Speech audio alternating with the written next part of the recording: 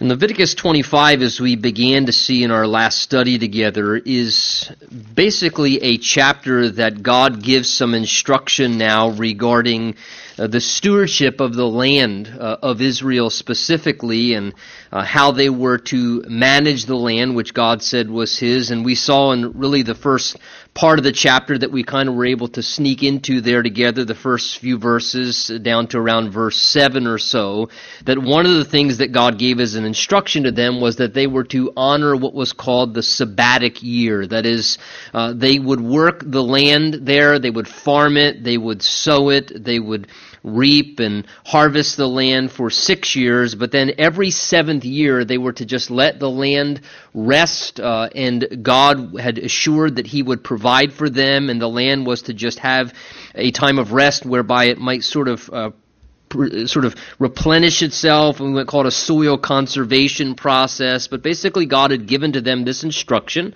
Certainly a part of it was to teach them lessons of faith, as well as just to learn to respect really the stewardship that God had given to them, that it was His land. We made note of there in verse 23 where God clearly told them, the land is mine. Again, it didn't belong to them. God gave it to them. And because everything in essence belongs to the Lord, everything really that we have and utilize in this life, it's all a stewardship from the Lord. And so God gave to them this instruction that they were to honor, to let the land rest every 7 years. Really, it was a scheduled holiday. They could have an entire year off. It was a paid holiday. God promised to provide for them abundantly during that time and until the next harvest would come in once they started sowing and tending the land once again as typical. And now as we come to verse 8, God here gives another instruction. He says here in chapter 25, verse 8, "And you shall also count 7 Sabbaths of years for yourself, 7 times 7 years." So now he's referring to here is basically a time span, as we see, of 49 years. And the time of the 7 Sabbaths of years shall be to you 49 years. And then you shall cause the trumpet of the Jubilee. It's a term there from the Hebrew where they get the term the shofar. If you've ever seen that ram's horn, the shofar horn that is common with the land of Israel, that's the term there, the term Jubilee. And he says, "You are to blow the trumpet to sound on the 10th day of the 7th month. On the day of atonement you shall make the trumpet to sound throughout all your land. And you shall consecrate the 50th year and proclaim liberty throughout all the land to all its inhabitants." Now just a little sidelight here. Do you see that phrase there, proclaim liberty throughout all the land to all its inhabitants? If you were to underline that, does anybody know, especially for you history buffs, where that phrase is inscribed here in the United States of America? Anybody know? This is your one opportunity to talk in church out loud without interrupting the service. Anybody know? No, not the United Nations. Where? Not the Capitol. Look what the term actually... What's that? Liberty Bell. Ding, ding, ding. All right, give that man a mint on the way out. Free cup of coffee. Yeah, that's inscribed on the Liberty Bell right there, verse 10. Proclaim liberty throughout all the land to all its inhabitants. It's actually inscribed on the Liberty Bell there in Philadelphia. So just a little interesting sidelight. Goes to show you once again those who are framing our laws, our Constitution, the early days of our government, what was their reference point?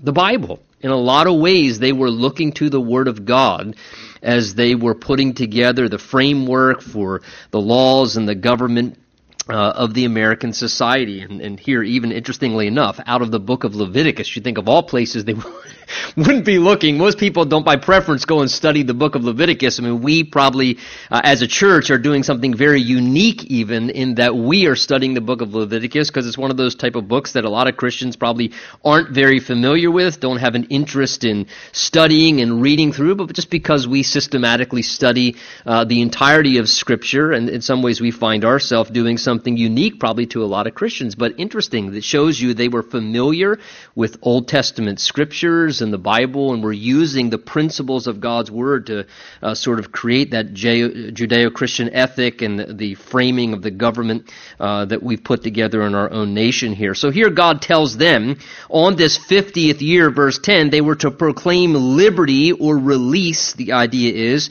throughout all the land to all its inhabitants. It shall be a jubilee for you, God says. And each of you, here's what was to happen. They were to return to their own possession, and each of you shall return to his family. That 50th year, verse 11, shall be a jubilee to you.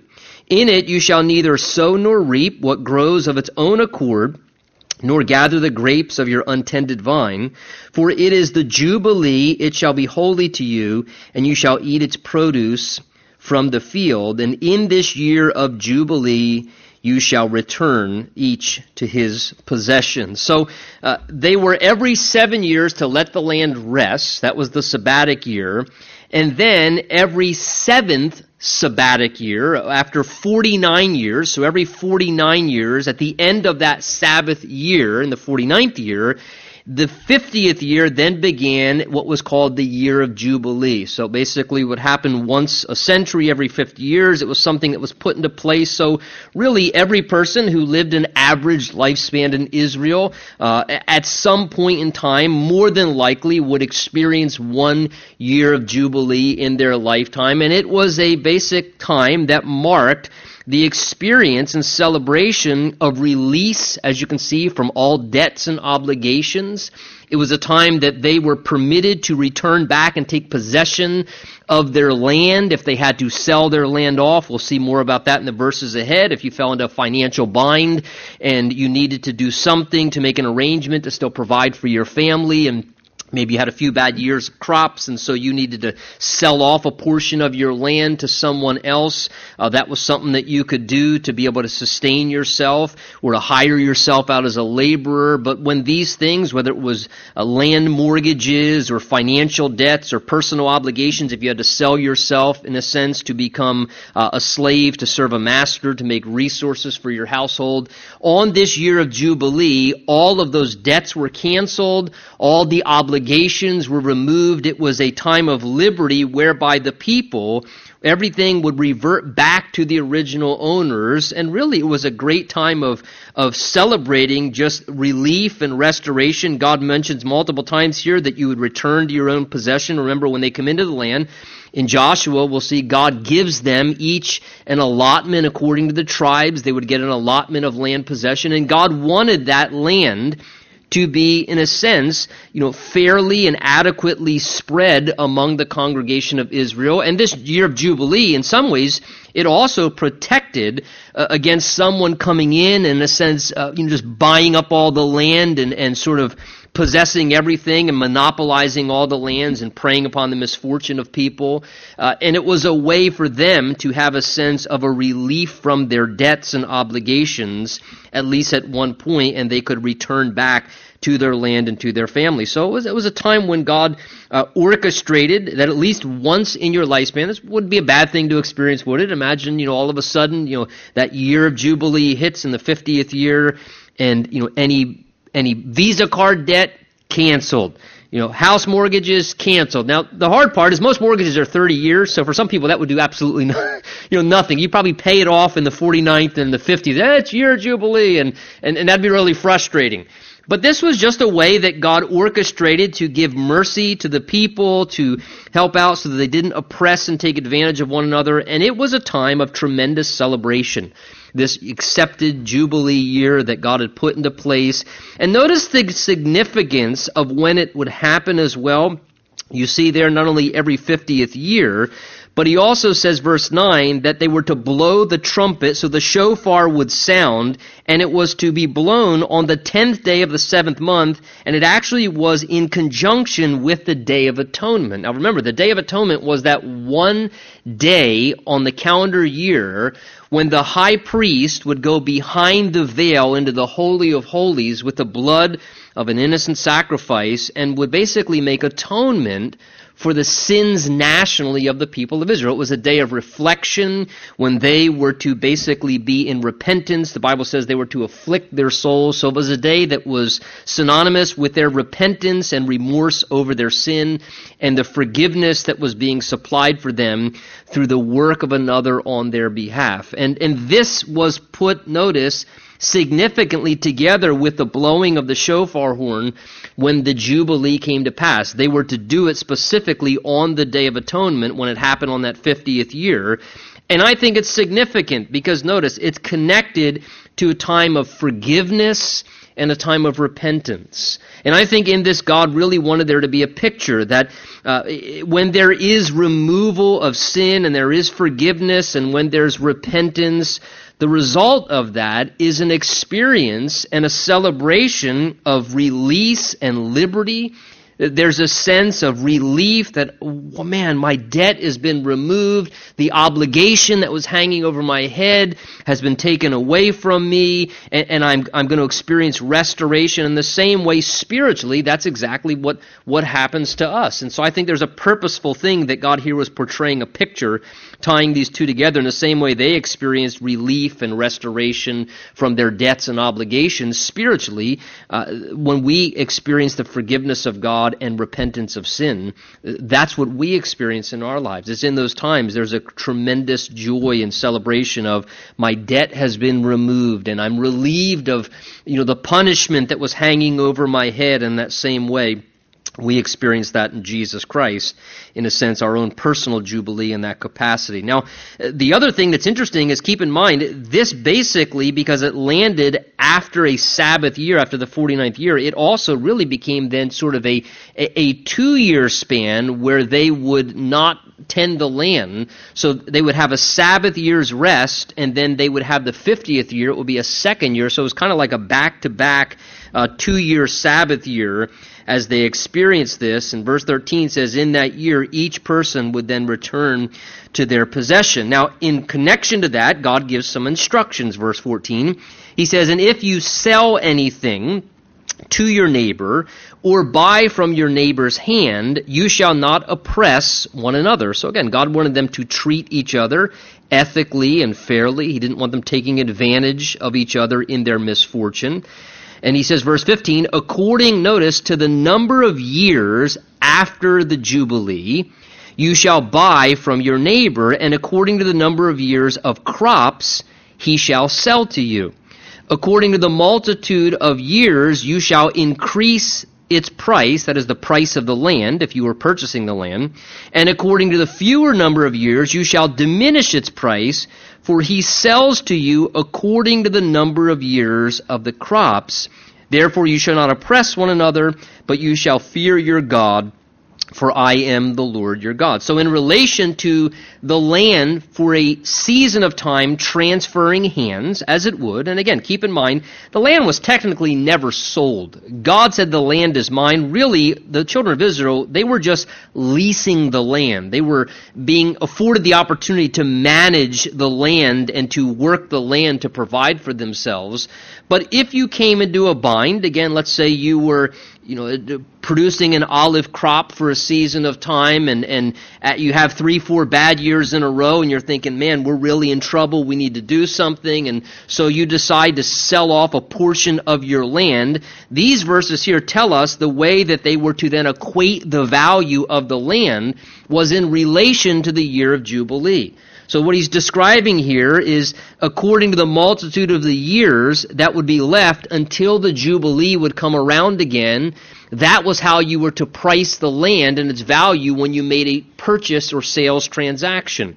So, if it was, for example, year 47 and you knew the Jubilee was right around the corner, well, if that were the case, the land value would be a lot less because you knew, hey, well, within about a 2-year span, this guy's going to get all the land right back, so I don't want to pay a high price, and it wouldn't be fair for me to sell the land for a high price to you, knowing that basically within about a 2-year span, on Jubilee, I'm just going to get all the land back and it comes back into my possession. Now, if it was only year 3, after the most recent Jubilee year, and you realize, well, wait a minute, there's maybe a good 46 plus years or so here that this land can be worked and crops can be produced. That's how you were to equate according to the number of years of crops. And in that case, then if there were, upwards to 4+ decades, the land could be worked and profit could be made, then the price of the land, it was valued a lot higher. And again, here you see God just giving sound wisdom of how they were to handle these business transactions in a way that were fair and equitable. And here's what's unique.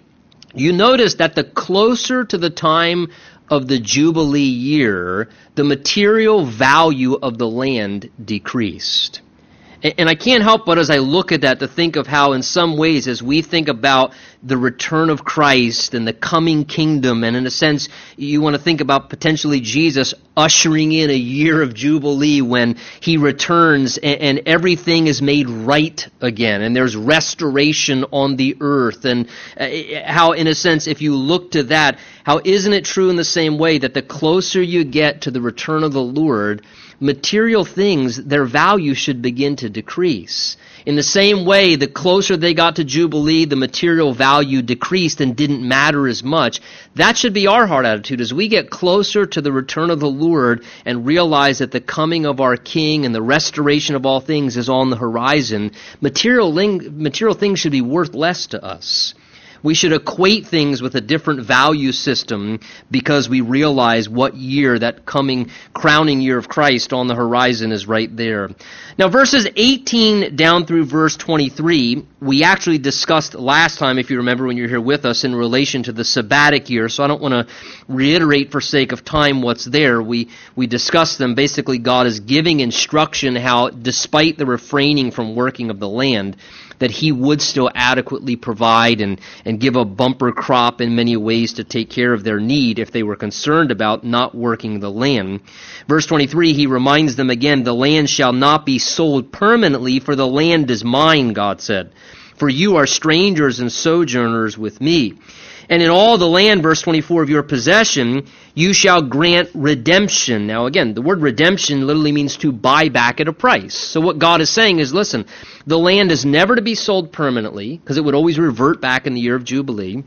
And God also is telling them that what this meant was that there was always the opportunity as well, even in between the Jubilee year that would ultimately come, where if someone had the purchase price and they were able to pay the correct amount to acquire the land back, to buy it back, that they always needed to be willing to allow that to happen. In all the land of your possession, you shall grant redemption to buy back at a price the land that was sold.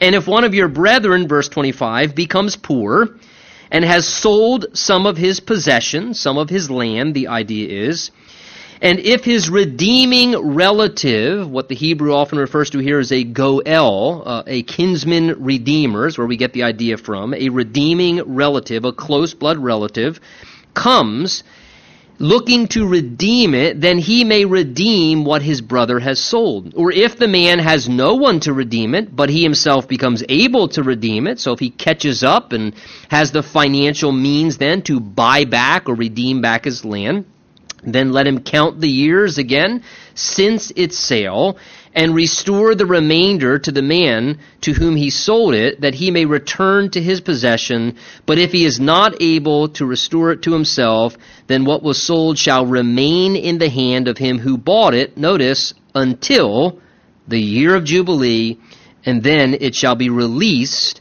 and he shall then return to his possession. So God puts this provision in whereby they could redeem back the land. If they could afford to do it themselves, that was great. That was an opportunity. But more often than the case is if you fell into poverty in some way, there's no way you could afford to redeem back the land for yourself. Your greatest hope, if you became poorer and had to sell yourself as a slave, which we'll see in the verses ahead, or sell a part of your land that was once yours that you had to forfeit and give up, was the hope that you had a close blood relative, a goel, a kinsman redeemer, someone who was a relative, a blood relative, who could come along and had the means and the resources that they could then buy back the land for you on your behalf. And they would pay the purchase price or the redemption price to then restore back to you the land that you lost and forfeited. Now, we see this law here and provision perfectly illustrated in the book of Ruth. If you remember, that's what Boaz does. Boaz becomes the kinsman redeemer. It's a little 4-chapter book, a few books further along in the Old Testament, and it's beautifully illustrated how Boaz becomes the kinsman redeemer for Ruth and for her family. You see the same thing illustrated in Jeremiah chapter 32, where there again the same law is enacted, and you can see it kind of carried out if you read Jeremiah chapter 32. But most beautifully, of course, this pictures for us what Jesus ultimately becomes for every one of us spiritually. Jesus becomes our kinsman redeemer. Jesus comes, and he could not die for our sins and make a redemption for us as God. He needed to come and do that as man. He needed to be in a body of flesh and be a kinsman redeemer, a blood relative, justly and righteously for one reason, and also so that he could correctly fulfill the prerogatives of the law, so he could adequately redeem back for us what was lost. In fact, here, even as it pertains really to the land, in one sense, Jesus has been our Redeemer, certainly for our sin and our soul, but he also has done it, in a sense, in relation to the earth itself. Because if you remember, in the book of Genesis, God creates the heavens and the earth, and he entrusts stewardship of the earth to Adam. He tells Adam, as the man he created, to rule over and have dominion over the earth. And when Adam chooses to disobey God and to obey Satan, in essence what happens judicially is Adam forfeits the title deed to the earth and the calling and stewardship to rule over and have dominion over the earth as God's creation. He forfeits that over to Satan. And Jesus, coming back in the fullness of all he accomplished in his redemption, in a sense, paid the redemption price. And that's why when you read Revelation chapter 5, there, John sees someone who looked like a lamb bearing the marks of slaughter, who it says has this scroll, this title deed in his hand, and it's a picture of Jesus Christ, the only one who is worthy to take back. In a sense, Jesus purchased back everything that we lost and forfeited in the Garden of Eden, even the very earth itself. He redeemed it all back in his process of redemption, and therefore will one day adequately take possession of what rightfully belongs to him in that full work of restoration he's accomplished for us. So here God makes this provision where a kinsman redeemer could come along and purchase back the land for you, a close blood relative. Verse 29, he mentions another provision within the law. If a man sells a house in a walled city, so there were walled cities around many of the cities in that day, and people would live, we actually see, within the walls. Remember in the book of Joshua, there you have Rahab the prostitute, and she and her family there are living, actually it seems, in the wall of the city itself. So sometimes there were actually apartments or ancient condos, I don't know which you would consider them to be, where you could actually live in the city wall itself. It was probably a little more upper echelon, upper class, if you actually had a property in the city wall itself rather than out among the fields. And if a man were to sell his house in a walled city, verse 29, he could redeem it within a whole year after it was sold. He had a 1 calendar year time frame to redeem it if he wanted it back. He could purchase it back. Within a full year he may redeem it. But if it's not redeemed within the space of a full year, then the house in the walled city shall then belong permanently to him who bought it throughout his generations, and it shall not be released in the Jubilee. So here's an exception. Again, what's this for? I have no idea, to tell you the truth. It's just an exception God made. They honored it in that day. I don't know what the significance of it was, other than it was an exception where you had 1 year to buy back your condo there in the city wall. If you didn't within a year, that was something that did not revert back, because maybe perhaps it wasn't tied to the land, it couldn't be worked, and it wasn't a source of profit as land would be, where they would produce crops and harvest them to provide for their households. Verse 31, however, notice houses of the villages that actually sat out among the land that was allotted, which have no wall around them, they shall be counted just like the fields of the country, just like the land. And they may be redeemed, and they also shall be released back in the Jubilee. Verse 32, nevertheless, the cities of the Levites. Now this was, remember, the tribe that God designated to care for the ministry and the work of God among the tabernacle, and also the tribe that produced the priests themselves. They were given cities, remember the Levites. They did not get an inheritance and land like the rest of the people because they were set apart for the work of God. So when God distributed land to the other tribes, remember the tribe of Levi, they didn't get a portion of land to work and to maintain because their work was to maintain the house of God and to perform the ministry of God on behalf of his people. So they just received small cities. And because of that, and they did not have land to work, God here puts a provision in very beautifully to protect his servants so that they did not end up being left without. It says the cities of the Levites and the houses in the cities of their possession, the Levites may redeem at any time. So they had a special provision made by God for them to care for them. And if a man purchases a house from the Levites, then the house that was sold in the city of his possession shall be released in the Jubilee, for the houses in the cities of the Levites are their possession among the children of Israel. But the field of the common land of their cities may not be sold, for it is their perpetual possession. So in other words, God's making a provision there for them just to make sure that his servants would be sustained and so that they could stay engaged in the work of God and not be, in a sense, distracted and concerned with how their provision would come. God made sure in unique ways that they were cared for. Verse 35, again we read, if one of your brethren, again, becomes poor and falls into poverty among you, then you shall help him. So again, mercy for the poor, like a stranger or a sojourner, that he may live with you. Again, God says, take no usury or interest from him, but fear your God, that your brother may live with you. And you shall not lend him your money for usury, nor lend him your food at a profit. Again, the reason, God says, because I am the Lord your God, who brought you out of the land of Egypt to give you the land of Canaan and to be your God. So again, using the preface of the fact that God says, look, I'm the one who drew you out of bondage and misery and slavery yourself. God said you would still be struggling. You would still be in the midst of your own impoverishment and suffering and hardship if I didn't set you free from that. Again, the Bible says, freely you receive, freely give. So God says, look, I've set you free from suffering and impoverishment and from difficulty in your conditions. And he says, and I'm the one who gave you the land. So he says, if someone among your brethren, amongst the congregation of Israel, falls into poverty, God says, be compassionate towards them. Help them, God says. And of all things, he emphasizes verse 36 and 37, by no means did God ever want someone in a difficult predicament to become vulnerable to be taken advantage of. And tragically, unfortunately, that happens all the time because of humanity's heart, where somebody is in a tough position, and here they, in a sense, need some help, they need some money loaned to them. Look, God actually has to say, look, don't lend money for usury. In other words, God's saying, don't charge interest. And then he even goes on to say, verse 37, don't lend him your food at a profit. Hey, I'll lend you some food. How do you lend somebody food? I mean, that's pretty tragic there. I'll tell you, I'm going to lend you some food temporarily, but I expect interest back on this.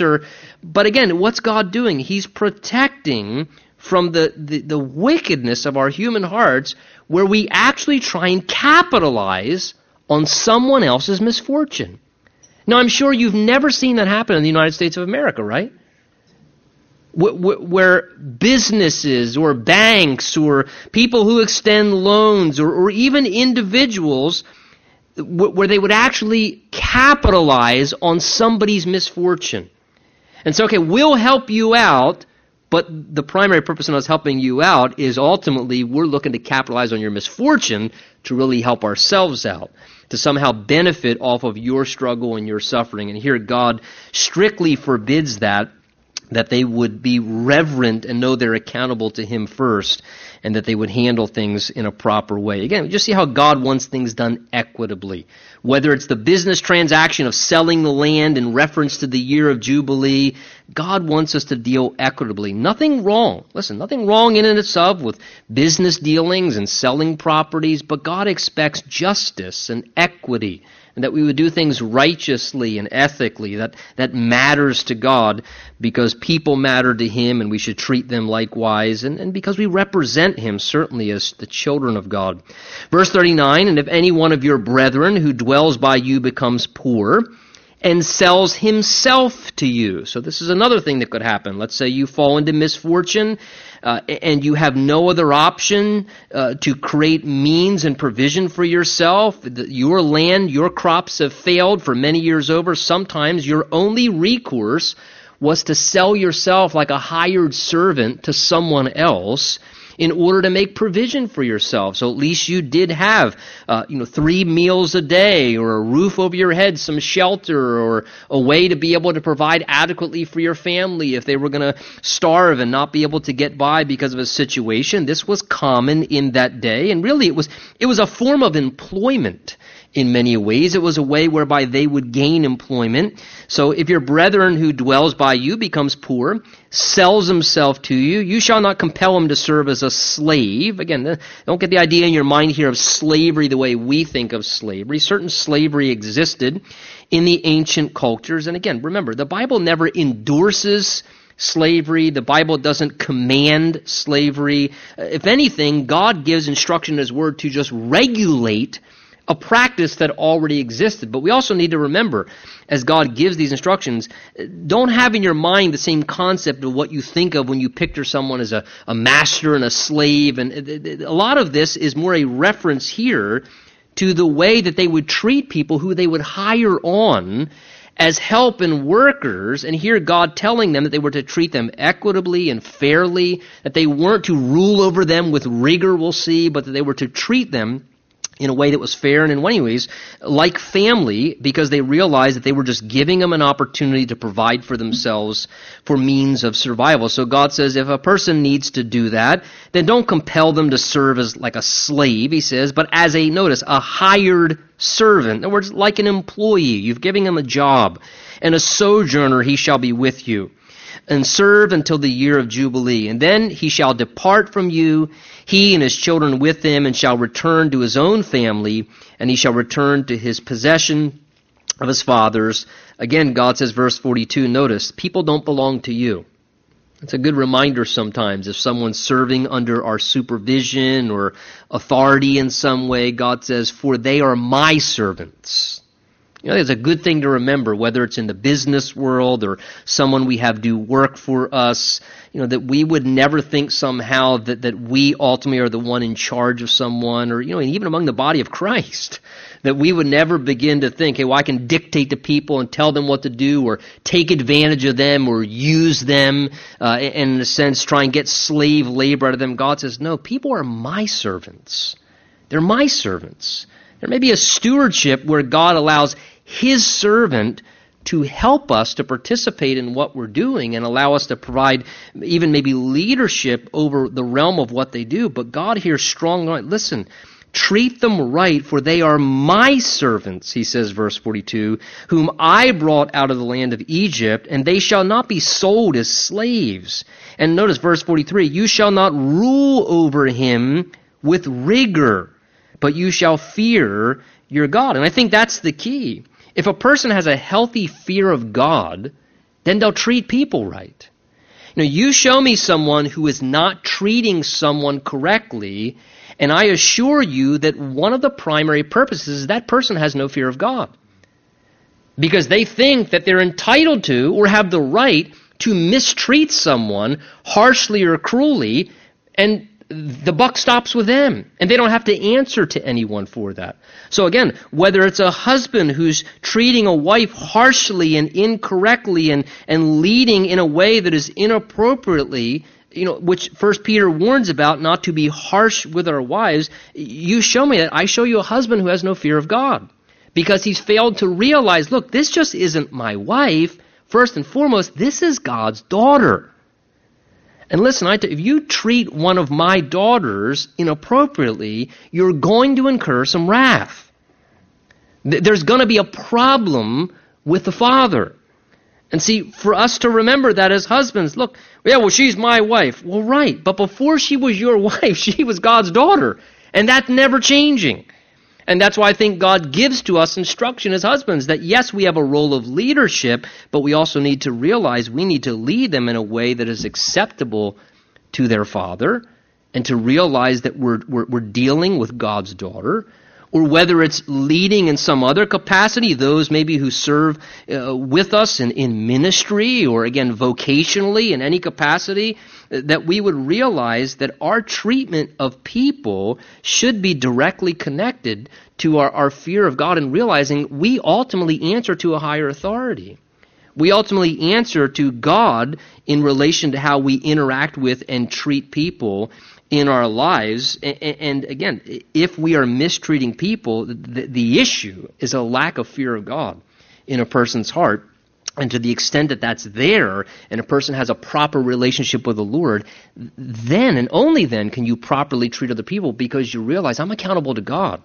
And these people matter to God, and God loves them, and therefore they're made in the image of God. I should treat them properly and treat them correctly with adequate care and appreciation and so on and so forth. So here God gives a strong injunction to remember, these are my servants, God says. They belong to me. The idea is you shall not rule over him with rigor, but you shall fear your God. So again, whether we're ruling over our children, ruling over anyone, these are important still spiritual concepts to remember. Verse 44, and as for your male and female slaves whom you may have from the nation, so this pertains now to Gentiles or foreigners, from them, God says, you may buy male or female slaves. Moreover, you may buy the children of the strangers who dwell among you and their families who are with you, which they beget in your land, and they shall become your property. And you shall take them as an inheritance for your children after you, to inherit them as a possession. The idea is that they would not receive the freedom as a Jew from the congregation of Israel would every 7th year or at the Jubilee. They shall be your permanent slaves. Again, the idea is that this provision did not apply to those who were foreigners, but regarding your brethren, God emphasizes, your brethren, the children of Israel, you shall not rule over one another with rigor. So take notice here. You do see this provision or exception. Those outside the family of Israel did not have the same freedoms and the same rights and privileges as those who were a part of the family of Israel. Notice, those who weren't a part of the brethren of Israel, the family of Israel, they had less freedom in their lives as it pertained to these things civilly among the culture. And I think, again, that's a very interesting picture, because truth be told, those who were outside of the family, those who are outside of the family of God, they live with a lot less freedom. They're in bondage to a lot more things. They don't have certain rights and privileges and the freedom and the liberty that the people and the family of God experience as a whole. And here, interesting that God makes this distinction between foreigners and those who are actually brethren and the family of the children of Israel in this area. Verse 47, he says, now if a sojourner or stranger close to you becomes rich, and one of your brethren of the children of Israel who dwells by him becomes poor, and he has to sell himself, again, to a member of that stranger's family. So this is an Israelite selling himself to a Gentile person, to a foreigner. God says, verse 48, after he has sold himself, notice, again, he may be redeemed again. One of his brothers may redeem him, or his uncle's son may redeem him, or if anyone who is near of kin to him and his family may redeem him, or if he's able somehow, he may redeem himself. And thus he shall reckon with him who bought him. The price of his, notice, release shall be according to the number of years from the year that he was sold to him until the year of Jubilee. It shall be according to the time of a hired servant for him. And if there are still many years, again, the same concept of how to equate value here, with the land. It was the same with purchasing or redeeming back a slave to get them out from under that obligation of enslavement to a master because they became poor. If there are still many years, verse 51, according to them, he shall repay the price of his redemption from the money with which he was bought. And if there remain but a few years until the coming year of Jubilee, then he shall reckon with him, and according to his years he shall pay him the price of his redemption. And he shall be with him as a yearly hired servant, and he shall not rule with rigor over him in your sight. And if he is not redeemed in these years, then God says, still there was a provision, he can be released in the year of Jubilee, he and his children with him. For the children of Israel, again, God emphasizes, are servants to me. God says, ultimately, they're my servants, first and foremost.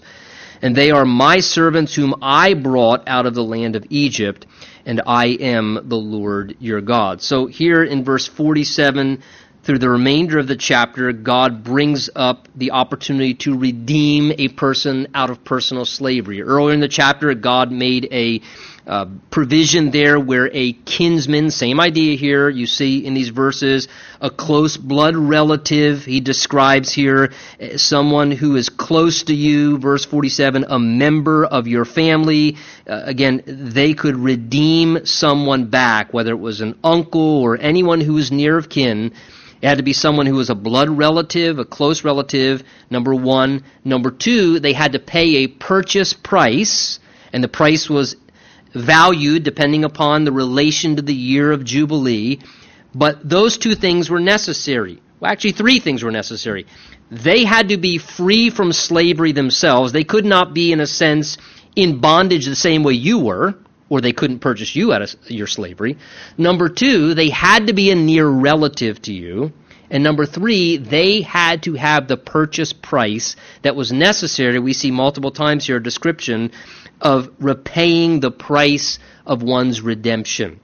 And of course, as we look at this, and this was a way that someone could get you out from under slavery if you had to sell yourself as a slave to a master, to someone else, to pay off your debt, this becomes a beautiful picture, as I said earlier, of exactly what Jesus has done for us. Jesus became our kinsman redeemer. And really, he met those same three qualifications I just met, did he not? Number one, Jesus came as a man. Jesus came being fully God and fully man. The Bible says there's one mediator between God and man. 1 Timothy 2 says, it says the man, Christ Jesus, who gave himself as a redemption for all of us. So Jesus became that kinsman redeemer for each one of us by fulfilling that very thing on our behalf. Listen how Paul describes that. He says, this is good and acceptable in the sight of God our Savior, who desires all men to be saved and come to a knowledge of the truth. For there is one God and one mediator between God and man. And he emphasizes the man Christ Jesus, his humanity.